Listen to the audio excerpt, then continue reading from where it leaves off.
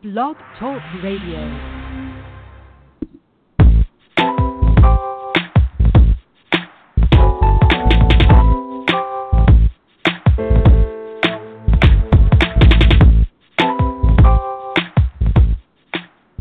Welcome. You're listening to Perfectly Healthy and Tone Radio with your host, Darren Fat Man McDuffie. And now, prepare to get fat. What's cracking, peeps, and welcome back to another episode of Perfectly Healthy and Tone Radio. I'm your host, Darren Fat Man McDuffie, and as always, this episode is being brought to you by I'mTheFatMan.com. Tonight, we're going to have a really good show. I think this is going to be what I would call a classic. We have Dr. Scott Whitaker on, where he'll be talking about his book, MediSin. We're learning a lot about the undercurrents of the medical establishment and what's actually going on. And I started finding out about this right after I got out of the pharma industry and my mom passed away from breast cancer in 2005. That's when I began uncovering a lot of things and finding out different types of connections, and we'll talk about that in just a few here. But before I bring Dr. Whitaker on, just wanted to get some announcements out of the way. If you are out there and you're listening, please connect with me on all social media outlets. I am on Facebook at facebook.com/perfectly healthy and tone radio. Also located on Twitter under @_man. Don't forget the underscore or you won't be able to find me. I couldn't get the Fat Man. Someone else had that. And then Pinterest is I'm the Fat Man 1. Just like my blog, I'm the Fat Man, but the number 1 for those out there who are using Pinterest. And YouTube, also my YouTube channel, I'm shooting a lot more videos. A lot more of my stuff is going into helping people be happy, because I believe that there's a mind-body connection out there, and a lot of people aren't happy. And that's the reason why we are having a ton of illness, a lot of media stuff going on, and people need to really pay attention and kind of guard their minds and what actually goes into their minds and the thoughts that they're thinking. So I've been shooting a lot of videos with myself out in nature, just discussing that aspect, because that's something that I came into maybe about 2 years ago, and something I'm really, really adamant about when it comes to the mind-body connection. If you are listening to this show tonight or listening to it on iTunes in the future, I will remind you to go back to a previous show that I just did Monday with Dr. Judine Benoit. For me, I've had the gamut of everything health and read a lot of books, and for some reason I never came across the idea that you can heal your cavities naturally. And I was really impressed with Dr. Judine Benoit, because she doesn't do any drill and fill tactics. She's actually a dentist in Canada who works with patients without any amalgams, any fillings. She actually helps the patients to remineralize their teeth so they don't have to fill their cavities. So it's, very enlightening show for me. And also the aspect of when you're going into the dentist and you actually have fillings, or you actually have cavities rather, and the doctor tells you that you have a cavity. Normally what I would do was just set another appointment and go back in there and have them drill on my teeth and then get it filled. But under my understanding from her was that you have 2 types of cavities. You'll go back and listen to that show. You have what you call active cavities and arrested cavities, something you really need to know about, because, again, once you are diagnosed with a cavity, you can actually take your time and work on remineralizing the tooth and actually never have to get it filled.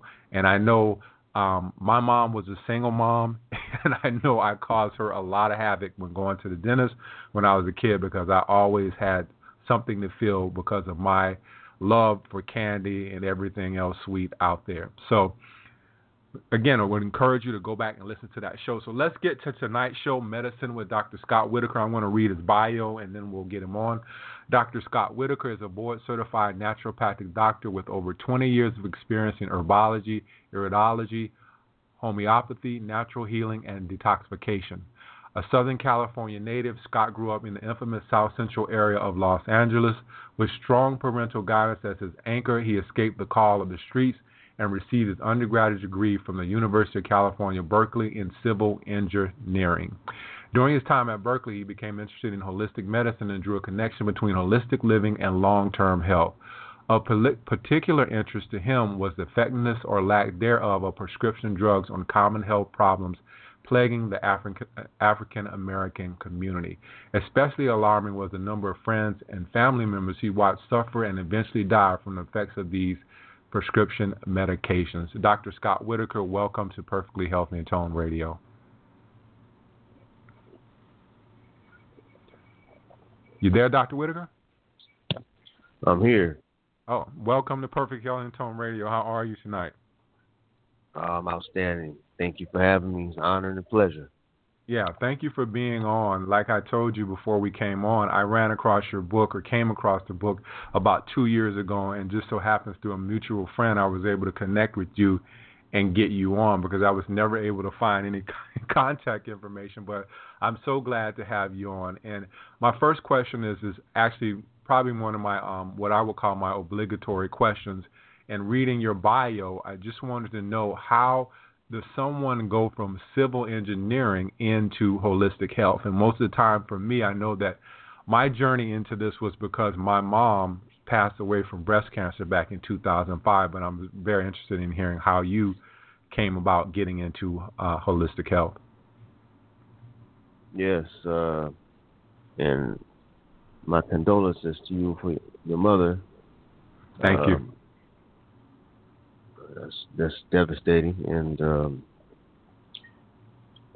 not knowing the protocol that she went through.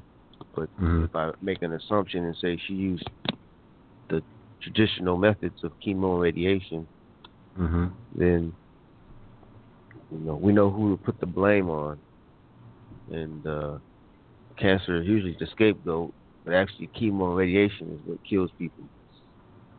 But my dad, since I was 4 or 5 years old, used to always send me to school he used to load me up with vitamins, herbs, minerals every morning. And I'm just following what Pop said to do, not knowing the outcome. And so I went to school. I remember from K through 12, I got the perfect attendance for it. I never was sick. I never missed a day of school. And that carried out all the way through college. And I've always been a science-interested type of guy. So in about the 6th grade, I said I wanted to be an engineer. And so I pursued that all the way through my schooling. But during my sophomore year in college, I got introduced to a Seminole Indian, and he just told me one thing. He said, "Never take the gringo's medicine." He said, "Take echinacea and golden seal, which is 2 herbs." And I said, "What is echinacea and golden seal?" So I went to the library, and I got this health book called Back to Eden. And I started reading that. And the light bulb went on. And my next introduction to health was Dick Gregory. He came to speak at my university. Wow. And all he kept talking about was drinking water. Something very basic. And, at that time, I'm still an athlete. I used to play a lot of ball. And even as an athlete, I had never drunk that much water. I didn't even consider it. And after that, I got his book, Cooking with Mother Nature. And, I said, wow, I'm about to pursue, an avenue of health. Then I started thinking about all the people around me, friends, the in-laws, the cousins, whatever, all getting sick, having all these pills on top of their tables next to their bed and never getting well. And I said, wow, the correlation and connection here. And so I continued my engineering studies, but at the same time, at night, I'm studying herbal medicine. And then I located a school in California, taught by a natural doctor. At that time, he was 95 years old, still teaching. And he allowed me into his school, and that was another 4 years. And I did the curriculum, passed it, certified, went to all kind of courses all over the country, just learning, conferences, going here, going there, talking to individuals who are already into it. And so I kind of like had it both, call them careers or professions parallel. And so that's how I've stayed engineer and then branched off into natural medicine. And that's where we are today. Yeah. You mentioned you were an athlete. Did you play college ball or you were? I played my first year basketball. And, engineering, a little bit more demand on you. And can't be off on road trips for weeks and come back and you got, high level calculus looking at you and all the other stuff that goes along with it. So it was a little tough. So I said, I need to go on. I had no desire to be a pro, so I said, well, I'll just play intramurals and go back to school, So yeah, you know what, I relate with you because I played ball in college as well, and I played all 4 years. But I remember sometimes coming back off the road and having those 8:00 classes. Man, it was tough. And one of the things I always remember too was I always looked at. You mentioned Dick Gregory talking about drinking water, and I always looked at needing water during the game as a sign of weakness. And if I could go back now and realize how many times our student trainer would come down the sideline and offers water, and I'd be like, no, I don't need no water. But now I realize that I was really kind of maybe killing my athletic performance by not even drinking enough water and keeping my body hydrated. But you live, right? You live, you learn. Exactly. One of the things I wanted to ask you is, and this is something that I've come into, and I think that you and I are judging, just looking at your background and researching for the show, we have like similar. Our thought pattern is pretty similar. But one of the things that I came into when I was in the pharma industry and I started calling on doctors was it kind of parlayed into my own personal experience. I would go into the doctor, and whatever the doctor recommended for me to do, I would do. But I'm wondering, after I got out of the industry and learned what I learned about the industry and speaking to doctors, I began to question a lot of the things that doctors were doing after my experience. Like if they asked me to get on a certain prescription or whatever. I remember a doctor had me wanting to go on a cholesterol lowering drug, and I refused to do it. But how important is it for people like me, people like you, people who are listening to this show to start questioning their doctor's judgment? Oh yeah, you got to question it like he or she is a stranger coming up to you on the street asking you for money. They have their limitations. They're human beings. I know some people want to put them as gods, and they don't know everything. And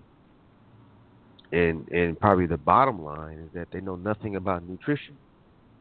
So I have a lot of my clients who go in and maybe after speaking with me or hearing me or whatever they're doing, or just trying to go natural in their pursuit of wiping out their condition, and they go into the white coat and they say, oh, I want to take some vitamin C and I want to do this and I want to take this herb, and And that doctor will look at them and say, "What are you doing? Trying to do that? I don't believe in none of that stuff." And then they get discouraged, and my doctor said I can't do this and I can't do that, and then they end up just going back to the old way and taking drugs. So you definitely gonna question every single thing that comes out of their mouth. And really, the only time you want to see a doctor is for emergency situations. Outside of that, in my opinion, they have no use. Getting back to, you just said emergency situations, and I was going to ask you about things like surgery, and more so surgery, but really, is there a place for our medical establishment? What is it actually good for, and then when should you kind of stay away from that, if at all possible? Oh yeah, no doubt. Prophet Solomon said there's a time and place for everything, and I say it in my lectures that for emergency crisis medicine, i.e., gunshot wounds, car accidents, lacerations, amputations, poisoning, burnings, things that require immediate care, you losing blood, you got something stuck in you, you've swallowed some type of chemical. This is when allopathic medicine is at their best, crisis medicine. Okay, this is when we use them. Okay, so if someone gets a gunshot wound, they're not going, they're not trying to run home and put some herbs on top of the wound or something like this, being silly. You go get the care, and after they remove the bullet and seal the wound, then we go back to the herbs. Okay, so we use them for crisis, and when you have that type of mentality, your office visits are basically null. I mean, we can't be running to these offices for runny noses, high blood pressures, and eczemas and psoriasis and all these types of ailments that basically we've caused on ourselves through our diet. So you cause the condition from your diet, and you go into somebody that knows nothing about the diet. So it makes no sense. Yeah. How important is our diet for, because it's a lot that's coming up. I had Dr. Terry Walls on the show, and she's a doctor herself and was diagnosed with multiple sclerosis, and basically she turned her multiple sclerosis around with her diet, just a paleo diet. But how important is our diet? You've been working with clients for probably a number of years, and I'm sure you can relay your experience on how important the diet is. Oh yeah, diet is number one. So many factors relate to what we put in our mouth, what we put on our bodies. I consider what we put in the mouth and on the body as part of diet, because whatever you put on your skin, your liver's got to deal with it. So my key is external things that we're putting on our bodies, i.e. lotions and creams and whatever it is. If you got the product and you can't even pronounce any of the words in the product, then you should be putting it on your skin. Everything you put on your skin, you should be able to eat. Okay? Exactly. So if you use that as your criteria, you know that the things you got to put on your skin have to be things that are so-called natural. So, for me, I use like a shea butters, and I use olive oil. Well, those two things I can eat. So that's how a criteria. So diet is so critical, and we look at today with all these frankenfoods and things that sit on shelves for millions of years that never spoil. And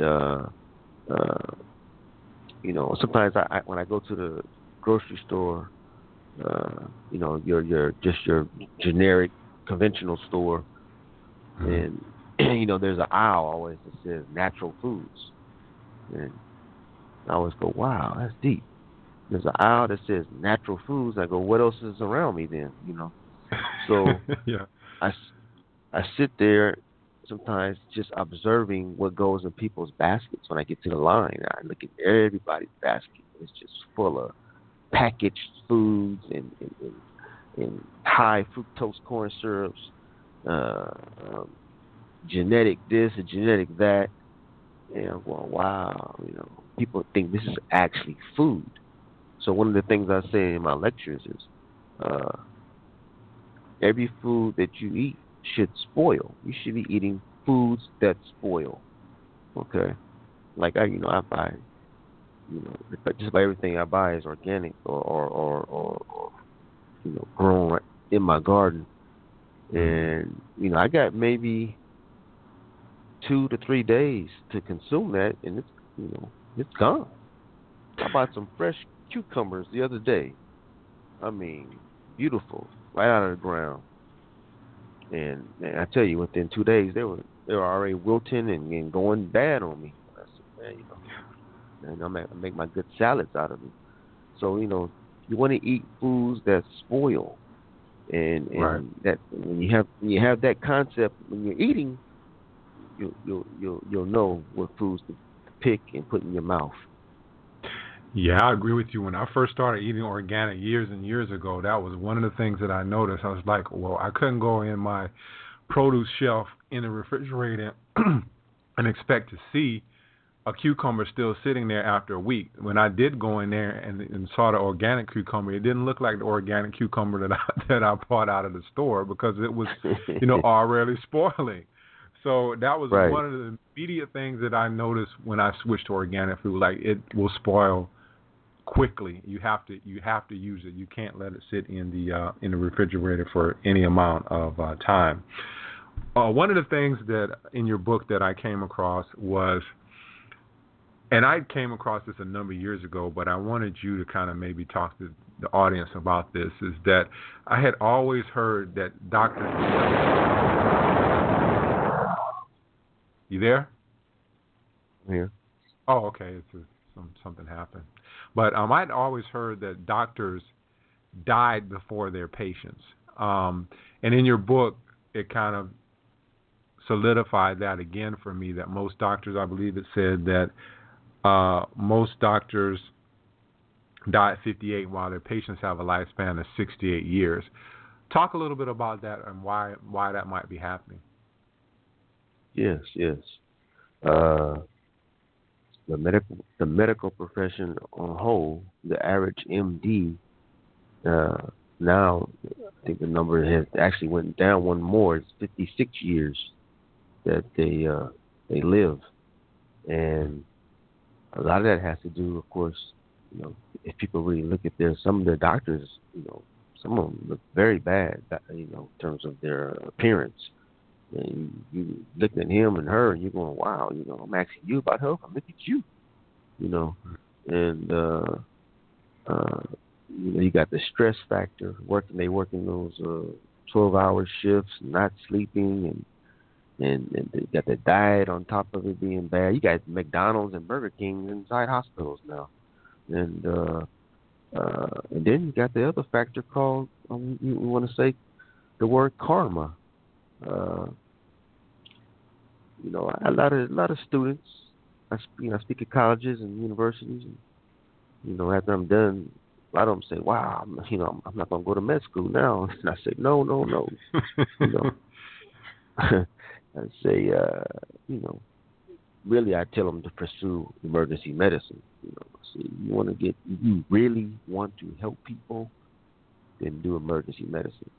So, but on top of that, you have the other side of the profession where you have, the students saying, they're pursuing this profession because of the dollars.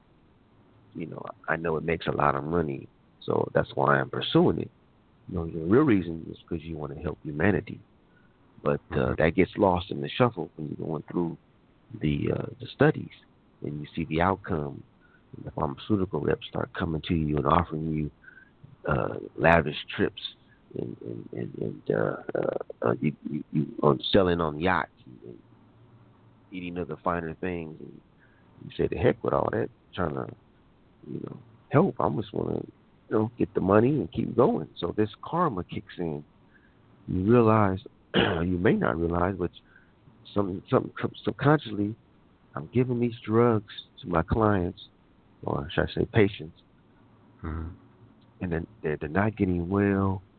But oh well, this is what I'm going to do, and somehow, I think the being untrue and pursuing the economic part and not the healing part of the person, I think it breaks down the immune system, and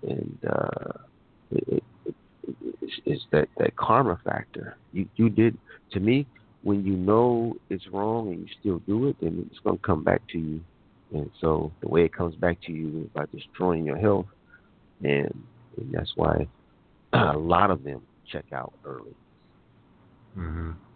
Yeah, I remember when I used to call on doctors, exactly a lot of what you said. I couldn't believe that some of them, especially in the ER, because I used to call on the ER a lot, and some of those guys were being there they would tell me they were in there from the night before, the night before the night before.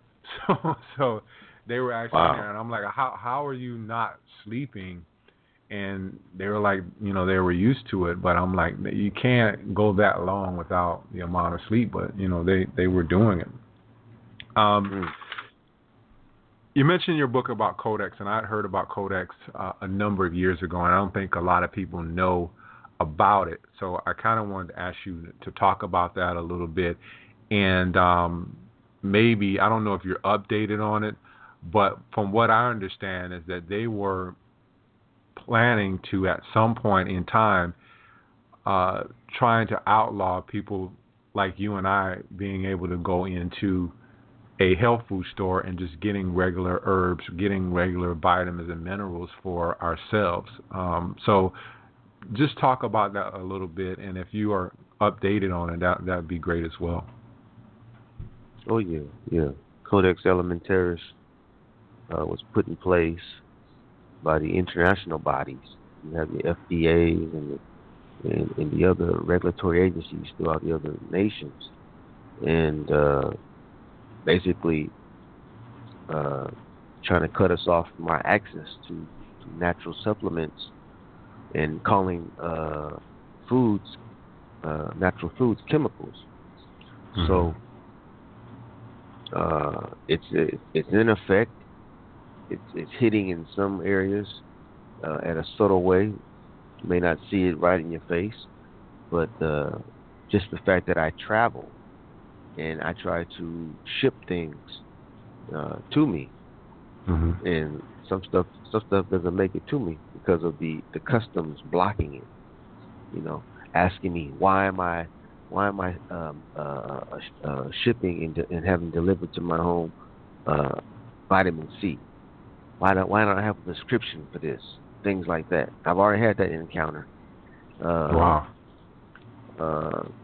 There was a little brother down there, I think where you are in Florida, who tried to, they said was trying to masquerade as an MD or a doctor. And I guess he was. Yeah. Yeah, I remember that. The little brother. Yeah.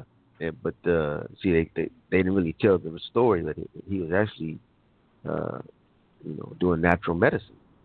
Wow. And in Florida, to call yourself an ND is a felony. So his problem was maybe he was a little ambitious, but when he used the word cure, that's what got him in trouble. So you got to be very careful in a natural profession on words, how you say the wording, because we don't want to use the same terminology as they do. That's why I don't call people that I work with, patients. I don't use that word. That's their word. I use clients. So Right. you gotta be real careful. So this codex is there to the ultimate is to make sure or to block our access to natural medicine. They want to make it where you have to go to your white coat to get a prescription for vitamin A. So, I always said when that final hammer came down and that was totally implemented in the U.S., there was no reason to live in the U.S. anymore. Yeah, so you're not actually in the country. You decided to besides travel. Right now I was working on a formula for malaria using natural medicine, and I'm working with a natural pharmacy, and they brought me over, and when I got here, I liked the environment, and then I started teaching, and I said, wow, I'm not really trying to get back to the States right now. Yeah. So it's been a blessing. Yeah, it seems like it is. I had Dr. Jennifer Daniels on here, and she was talking about turpentine and the uses of turpentine. And I didn't know. I thought she was here in the States, and it turns out that she's in Panama. So she lives in Panama, right. and she likes that.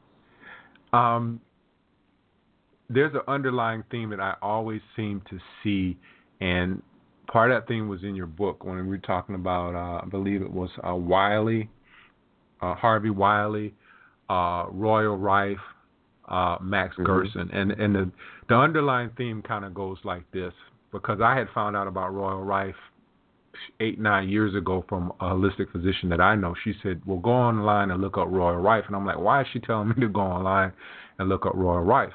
But the theme goes like this for the audience out there. It's just like the people that seem to stand up for our right to have good food, our right to have adequate medical care. Someone like a Royal Rife who had some advancements way back when it came to cancer, and then Max Gerson as well. A lot of people are familiar with the Gerson therapy, but it seems like these people are kind of ostracized. They're like put to the side, and I believe Royal Rife ended up, if I remember correctly, he ended up insane or something like that, because they had really pushed him so far that he couldn't really take it anymore. But talk about that theme and why, and I'm sure you've come up against some of this from being in what you do and wanting to do it naturally.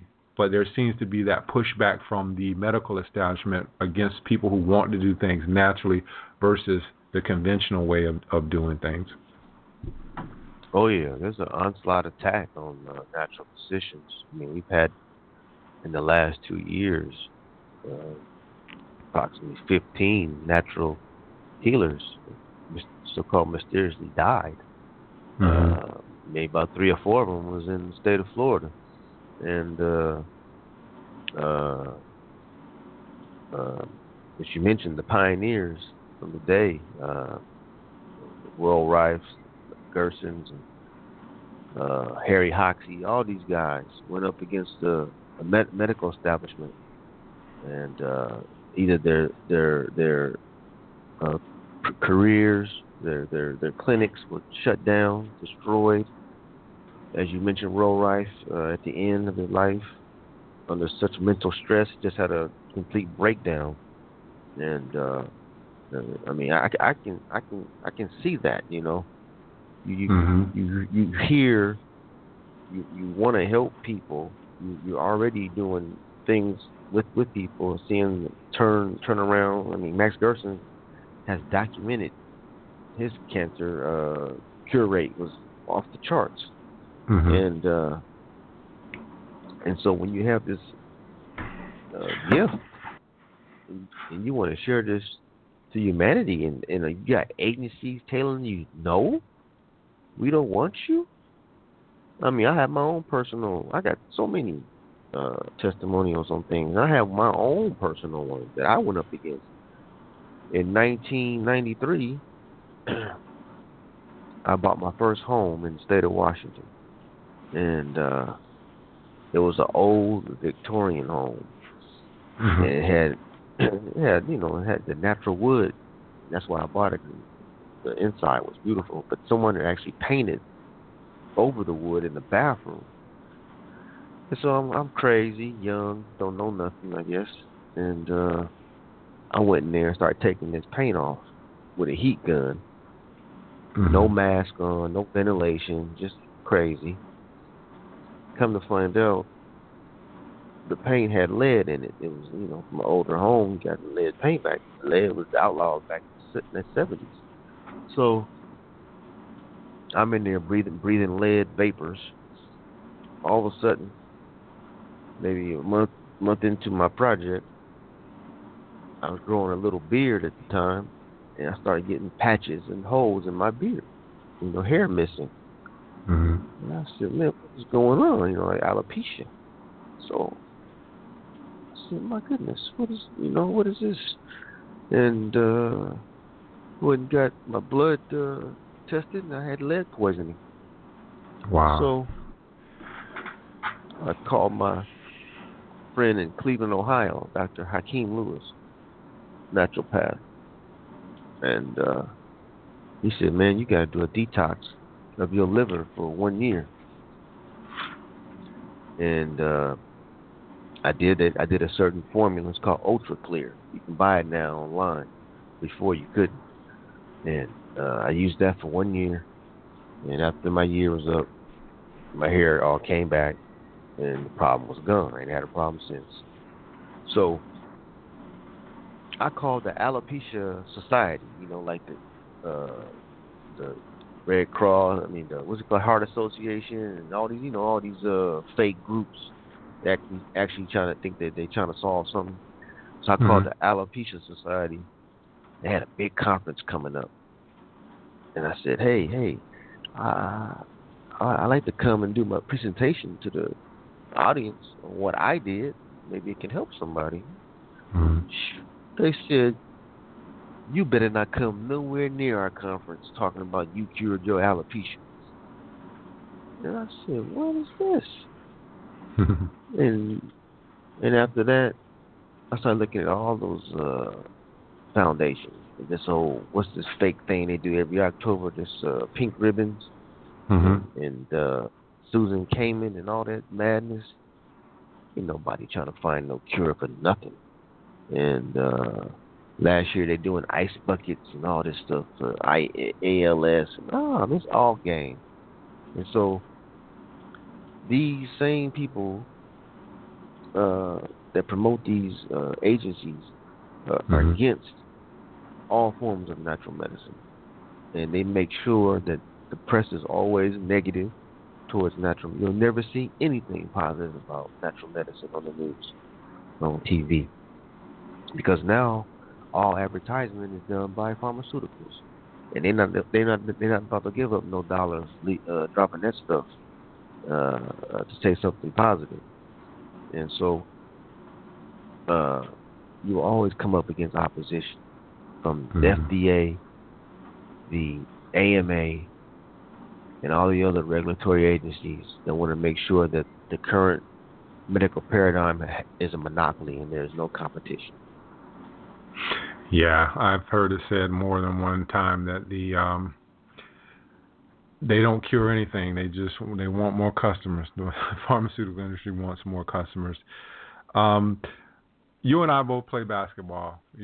I understand you're a big basketball fan from doing some research online. I'm obviously a big basketball fan. I played and still like to watch. I watched the Heat play last night, matter of fact. And in your book, as I was preparing for the show, I saw Alonzo Mourning, who used to play for the Heat.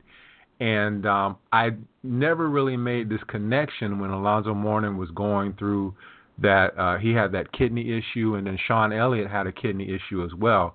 But I remember back when I was in pharma that I was in competition with Celebrex and Vioxx. Those were my competitors. And I had to know quite a bit about those because I sold a pain analgesic drug. And we knew about things before the actual public knew about them. So I knew that Vioxx and Celebrex were already having issues, and I would go into my doctor and say, look, these drugs are already having issues.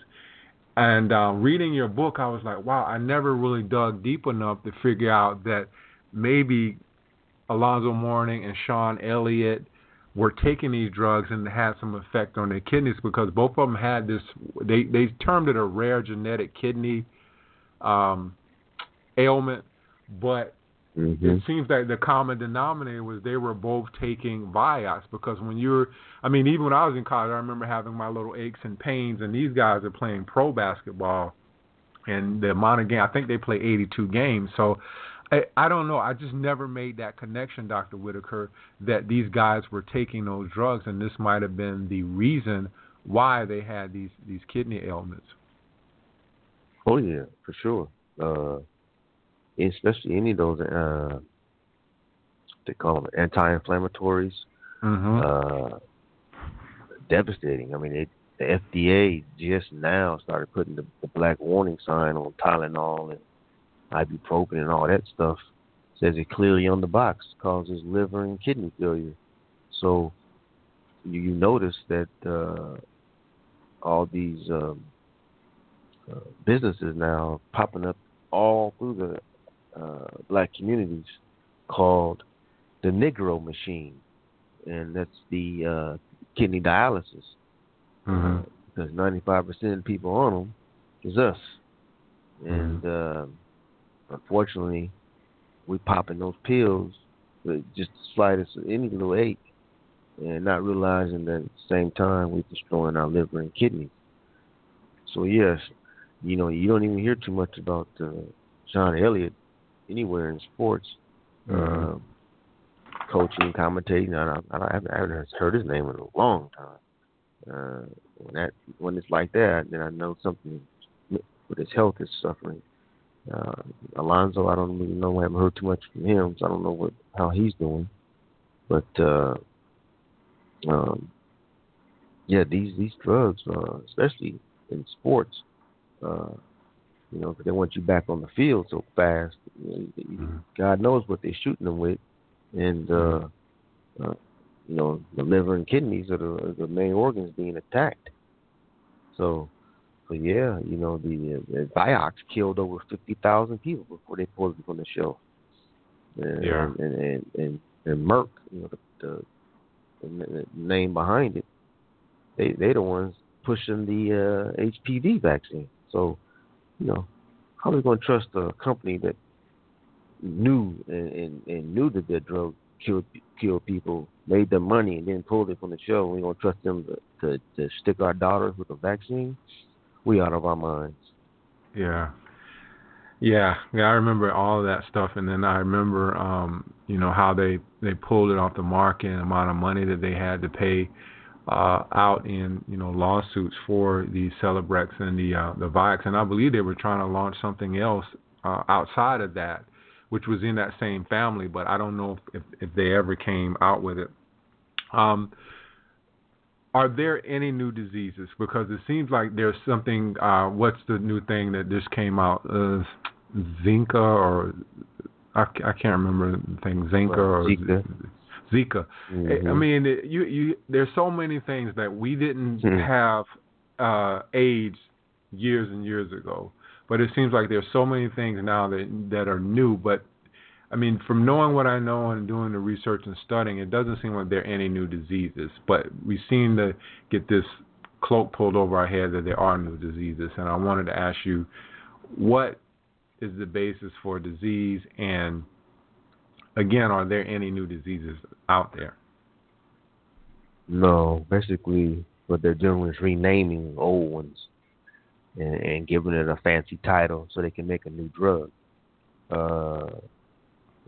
Examples like you don't hear the word rheumatism anymore. That's basically non-existent. Oh, because why? They changed the name now to fibromyalgia. So You know, they change the names of so-called diseases and give it a nice, fresh sounding name, give it some airplay, and the people, freak out over it, run to the doctor, get a drug for it, and the cycle continues. So, uh, the same way that we got sick in the past, the same way we get sick now, you may want to add maybe another factor to it, which is maybe, i.e., the environment, because of the spraying that they're doing. Of course, the chemtrails. Funny thing about that,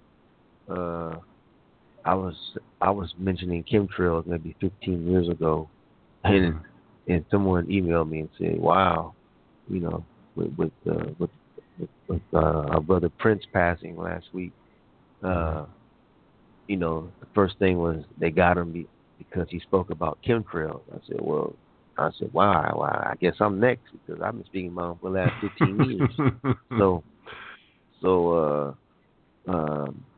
But we know that's not the case. It has to do with first the legal rights to his catalog, and that sort. People don't want to talk about that on the show, but just look at the history of artists who've been taken out mysteriously, and you'll see majority of them had to do with rights and distribution to their work. So there are no new diseases. Of course, every winter they scare everybody about a flu that's coming, a brand new flu. You have the H1N1, which was maybe about 8-9 years ago. I tell everybody H1N1 stood for one Negro, one Hispanic, and then they came out with the birds having flus and all this kind of madness that they come out with. Now today they got the Zika, Zika, which supposedly causing babies to be born with little heads. And they know good and well that came from vaccinations given to the mother during pregnancy. So they're trying to blame it on a mosquito. So, I mean, this is the madness that they I don't know. Maybe they do think people are really that dumb. But this is the type of scenarios that they want to give us. Like, with AIDS, they said that a green monkey bit somebody on the butt, and then, that's where it came from, Africa, of course, and then, spread throughout the whole world. So, we fight propaganda every day. And let people know that there are no new diseases. They're just renamed diseases to make new products. That's basically it. You talk about cholesterol and statins, and a lot of things are coming to light as far as cholesterol, and we're knowing that cholesterol is not the enemy that it was once claimed to be. But then you go on and you talk a little bit about homocysteine, which a lot of people don't know about. I actually was pretty uneducated on it until I had another guest on the show who kind of talked to me a little bit about homocysteine, and I read his book. But talk about homocysteine and how that is actually a better indicator or an indicator of a heart attack or a heart condition versus your cholesterol level. Yes, cholesterol is your friend. It's your buddy. You need to get as much as you can get. The higher your cholesterol, the longer you live. Homocysteine, which basically indicates there's high levels of inflammation in the body, and particularly in the bloodstream, affecting the heart. It's elevated by lack of B6, B12, and folic acid. It's a great indicator of arterial breakdown in the body. You can be tested for it, and you want that number less than, they give you a range, I think it's between 8 to 15, which is actually, they call it normal. Normal for the medical profession means that you're not good. So never go by their normals. Okay, you want to be less than their normal. So you want your range to be less than 6 for your homocysteine rating. And that's one of the greatest indicators for heart disease is your homocysteine levels, because it's actually breaking down, or actually telling you that there's a lot of inflammation in the body, which inflammation is one of the main indicators that we got some serious issues.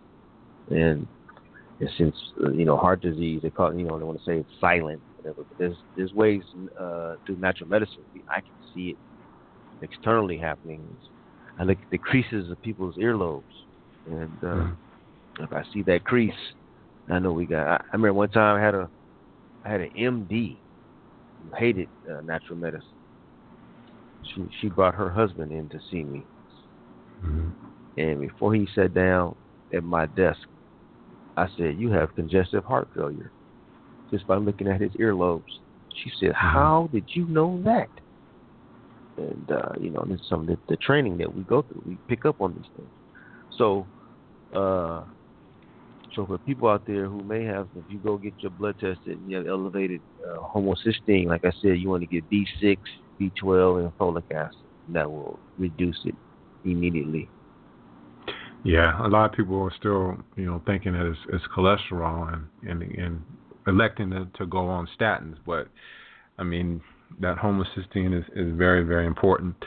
A couple of years ago, I was always tired, and I was lucky enough to bump into some people in natural medicine, and they kind of got me corrected. But a lot of people don't take fatigue seriously, and what I realized was that fatigue was my body's first signal to tell me, that something was wrong. Not just like if I play basketball, I get tired. If you play ball, you play a couple of good games, you're going to be tired.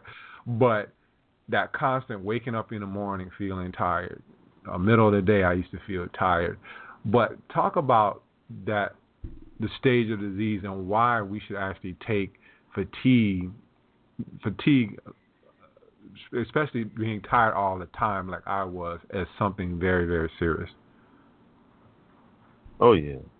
The first two organs that I'm going to look at is the thyroid and the adrenals.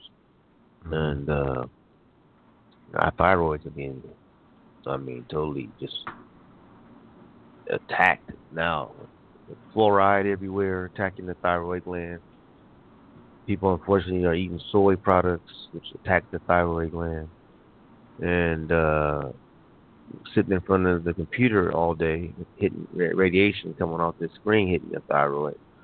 So, affecting metabolism.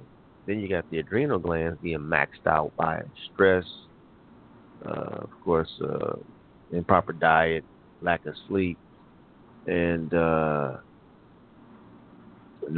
two organs, usually the adrenals go first, and because the adrenals and thyroid area, they're all connected, but when the adrenals go down, the thyroid comes right behind it. And, you get that sluggish, that midday drop, which a lot of times, too, comes from what we ate in the morning. I'm not a fan of cereals and grains in the morning, which means pancakes and oatmeal and all that kind of stuff. That's just nothing but sugar. And what that does is take you up high early morning, but by midday, you're crashing. So I like to tell everybody to start their day off with protein. And that keeps you, to me, balanced throughout the day.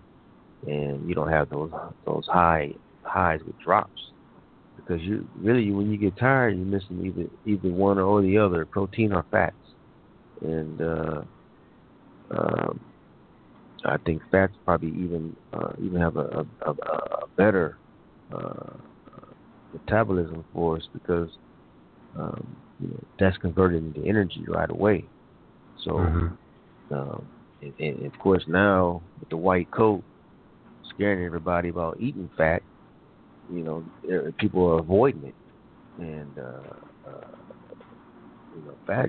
Your brain is about 60% fat, so your heart loves fat. I'm talking about the good ones too, the real ones: butter, coconut oil, olive oil, and we've been taught now to eat plastic, which is margarine, canola, basically all the ones you see sitting on the shelf with no color to them, no taste, corn oils and that kind of madness. And so therefore we don't have good fats. Then of course we trying to eat lean. If we eating meat, we eating lean meats, whatever that is. And so the whole paradigm of eating, we've been damaged by regulatory agencies pushing pyramid foods, and you had the movement back in the early 50s by a guy named Ansel Keys, who came out and said cholesterol and butter and all that was the cause of heart disease. The vegetable oil companies came in and said use margarine as your substitute, and heart disease went up 400%. So we got to get back to the real foods, real fats, and then for supplementing for our adrenals and thyroid to eliminate the sluggishness. For the adrenals, they need vitamin B5. One of the good sources I use is royal jelly mixed with some bee pollen, and it's outstanding. And then for the thyroid needs iodine, so we want to use either black walnut or there's a product called Iodorol, Iodoral, Iodorol, which is potassium iodide formula used in the early 1900s to eliminate mostly any thyroid condition. They're trying to take that off the market now.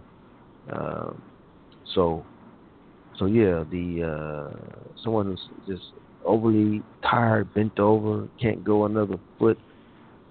They got some serious issues. The first place you're gonna look at is diet. Right. Yeah, my diet was very poor back then. I was always the first person in Burger King, McDonald's, Taco Bell, probably my most favorite places. But I've managed to turn it around. Probably thanks to my mom, because if it wasn't for her, man, I don't know where I would be when it came to my health. She's the person that, after her passing, made me turn everything around. My final question, I know I don't usually keep my guests over an hour, but your book talked about the link between diet and violent crime, and I remember coming across a lecture from Dr. Russell Blaylock about 3 or 4 years ago, in which he talked about this particular link. But I don't want to steal your thunder. I wanted you to kind of talk about that, the link between a person's diet and the violent crime. Yes. Like we said earlier, the diet is the foundation. And so what it was, they did a lot of studies. They found out that a lot of the hardcore criminals, serious cats, serious murders, and they actually interviewed them and said, what did you used to eat? And them cats are saying, I basically lived off honey buns and Dunkin' Donuts and soda pops and chemicals from the street drugs, and just horrible diets. And so the body's sitting there screaming, just internally saying, "Please, just give me some type of nutrient." And the hormonal thing is all messed up. And it has effect on the thinking. Impure blood leads to impure thoughts. So unfortunately, maybe the person who maybe did a crime, because of the deficiencies, his nervous system wasn't where it was one that could be calm and cool about the situation, and it just erupted and maybe caused the problem. So the crime and diet is deep. I mean, you can say diet and bad behavior, diet and emotional outbursts, all are in a same web. And so, and then we have situations where they're putting excess chemicals into our food that causes these negative outcomes like MSG in most of your fast foods, monosodium glutamate, which throws off all the neurons in the body and brain, short circuits things, causes all kind of problems. The pharmaceutical drugs of antidepressants, which I'm against psychiatry at the highest level, but because all those drugs do is lower serotonin levels, which then causes manic depression, suicide. I think there was a shooting yesterday in Texas, down near Houston. Somebody went into one of the locations there, just shooting up people. First thing I hear with these types of crimes is what antidepressant was this person on. Because that's usually the case. You know, anything I see that's bizarre type of killing, mass shootings at schools and at co-workers and things, I automatically, first thing I say is, what antidepressant was that person on? And I'm telling you, 9 out of 10, that's been the case. So crime and refined diet is critical. I mean, we see it in our own populated areas where we are. Other types of ethnic races are. We see, high violent rates, and from the stress of the economy to poor diet leads to an ignited powder keg that has devastating outcomes. Yeah, I remember from that report or that lecture that I found online that I looked at, they were linking like a lot of the criminals to they were hypoglycemic. A lot of them, their blood sugar would drop, and then they would have these violent episodes. So I don't think people know the effect that food has on them. And then there was something a few years ago too. I know I came across something where they took probably the worst of the worst school kids, and they changed their diet to an organic diet. I want to say it was somewhere out in Wisconsin, or somewhere like that. It was Watertown, Wisconsin. Yeah, I knew it was Wisconsin, I think. But they took them and just changed their diet, and these kids, like, it was a complete 360 turnaround with their behavior. It's just it's crazy how we're not really making this connection to food, and how food is affecting people's mood and affecting society with the antidepressants and the things that we're eating. It's phenomenal to me that we haven't really made that connection. Not everyone. A lot of people are now, but not everyone has made it yet. Right. Exactly. Yeah.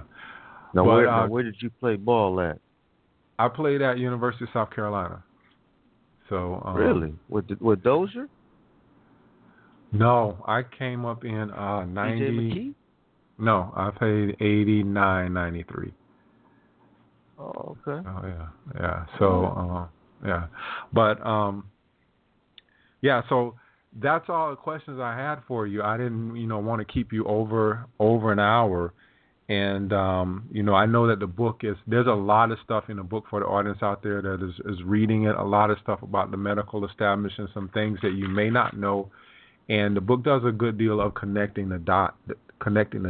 If you're not informed of, the FDA, things that happened years and years ago and how they're actually playing out now, the book is really good about that. And I believe that they can purchase the book on Amazon. Is that correct? Yes. Yep. On Amazon or my website. Yep. And the book is called MediSin. And your website, give us your website, Dr. Whitaker. Medisins.net, medisins.net. Okay. And do you work with clients now over like phone consultation or anything like that? Yeah, we do phone consultations, follow up. We do email and anything else that we need help with. We're always in contact, so it's not a problem. Yeah, and if they want to get in contact with you through, is that information email on your website? Okay. Yeah, email's right there. Dr. Whitaker at hotmail.com. Dr.Whitaker at hotmail.com. Cool. Well, thank you for being on, man. I know you're out of the country, and I know this is early for you. People don't know that, but you were adamant about getting on live, and I really appreciate it. So thank you for being on. No problem. No problem. All right. I come to Jacksonville. We got to hook up. Jackson, I'm near Miami. I'm probably like 10 minutes from Miami. I live in Davie, so if I jump on the turnpike, I'm in Miami 10 minutes, which I was down there last night visiting a friend. But if you come to West Palm Beach, Fort Lauderdale, Miami, just let me know. Give me a shout, and I'll be glad to hook up with you. Okay. No problem. All right. Take care, Dr. Whitaker, and thanks so much, man. All right. Thank you. I appreciate it. All right. Appreciate it. Bye-bye. All right, so good. He called in from out of the country, guys. Hope you enjoyed the show. A lot of stuff is in the book. If you're really looking at making a connection, how these things kind of connect the dots, and from where it started to where we are now, it just makes perfect sense. And a lot of great health information is in there as well. Monday is a show that I had to reschedule. We were supposed to do the show, I think, back in February, but wires got crossed, and now we're going to do it Monday, and it's actually going to be an early show. I'm going to do the show at 10 o'clock in the morning, but it'll be available for you to listen to at any time that you would like to listen to it. And the doctor that's going to be on is Dr. J.D. Wallach, and his book is called Dead Doctors Don't Lie. A lot of good stuff. Gentleman started off as a veterinarian and got into being a naturopathic doctor. So there's a lot of stuff from his background, from being a veterinarian to going in and actually working with humans, I would say, that is going to be very, very interesting. So I'm looking forward to that interview Monday morning. And normally I said, see you same fat time, same fat channel, but it'll be a different time Monday, and we will be talking with Dr. J.D. Wallach at actually 10 o'clock in the morning, and that show will be available for you to listen to on iTunes, or you can go to Blog Talk Radio to listen to it, and I'm also available on Stitcher. And would also, if you are downloading things through iTunes, please leave a review for the show. That helps me get the show out to more people. When you rate the show or leave a review, iTunes looks at it as something that people are actually looking for. And again, I want to get this information out to as many people as possible, get as many people as possible healthy. And then on next Monday, I said J.D. Walker, and then Wednesday, I'll be talking to Dr. Pam Riley. We'll be actually talking about essential oils. There's some things about essential oils that I want to get out there, because I know a lot of people are still kind of under radar when it comes to essential oils, and these things are great for helping with your ailments. So again, thank you for listening. Peace and love. Good night, y'all.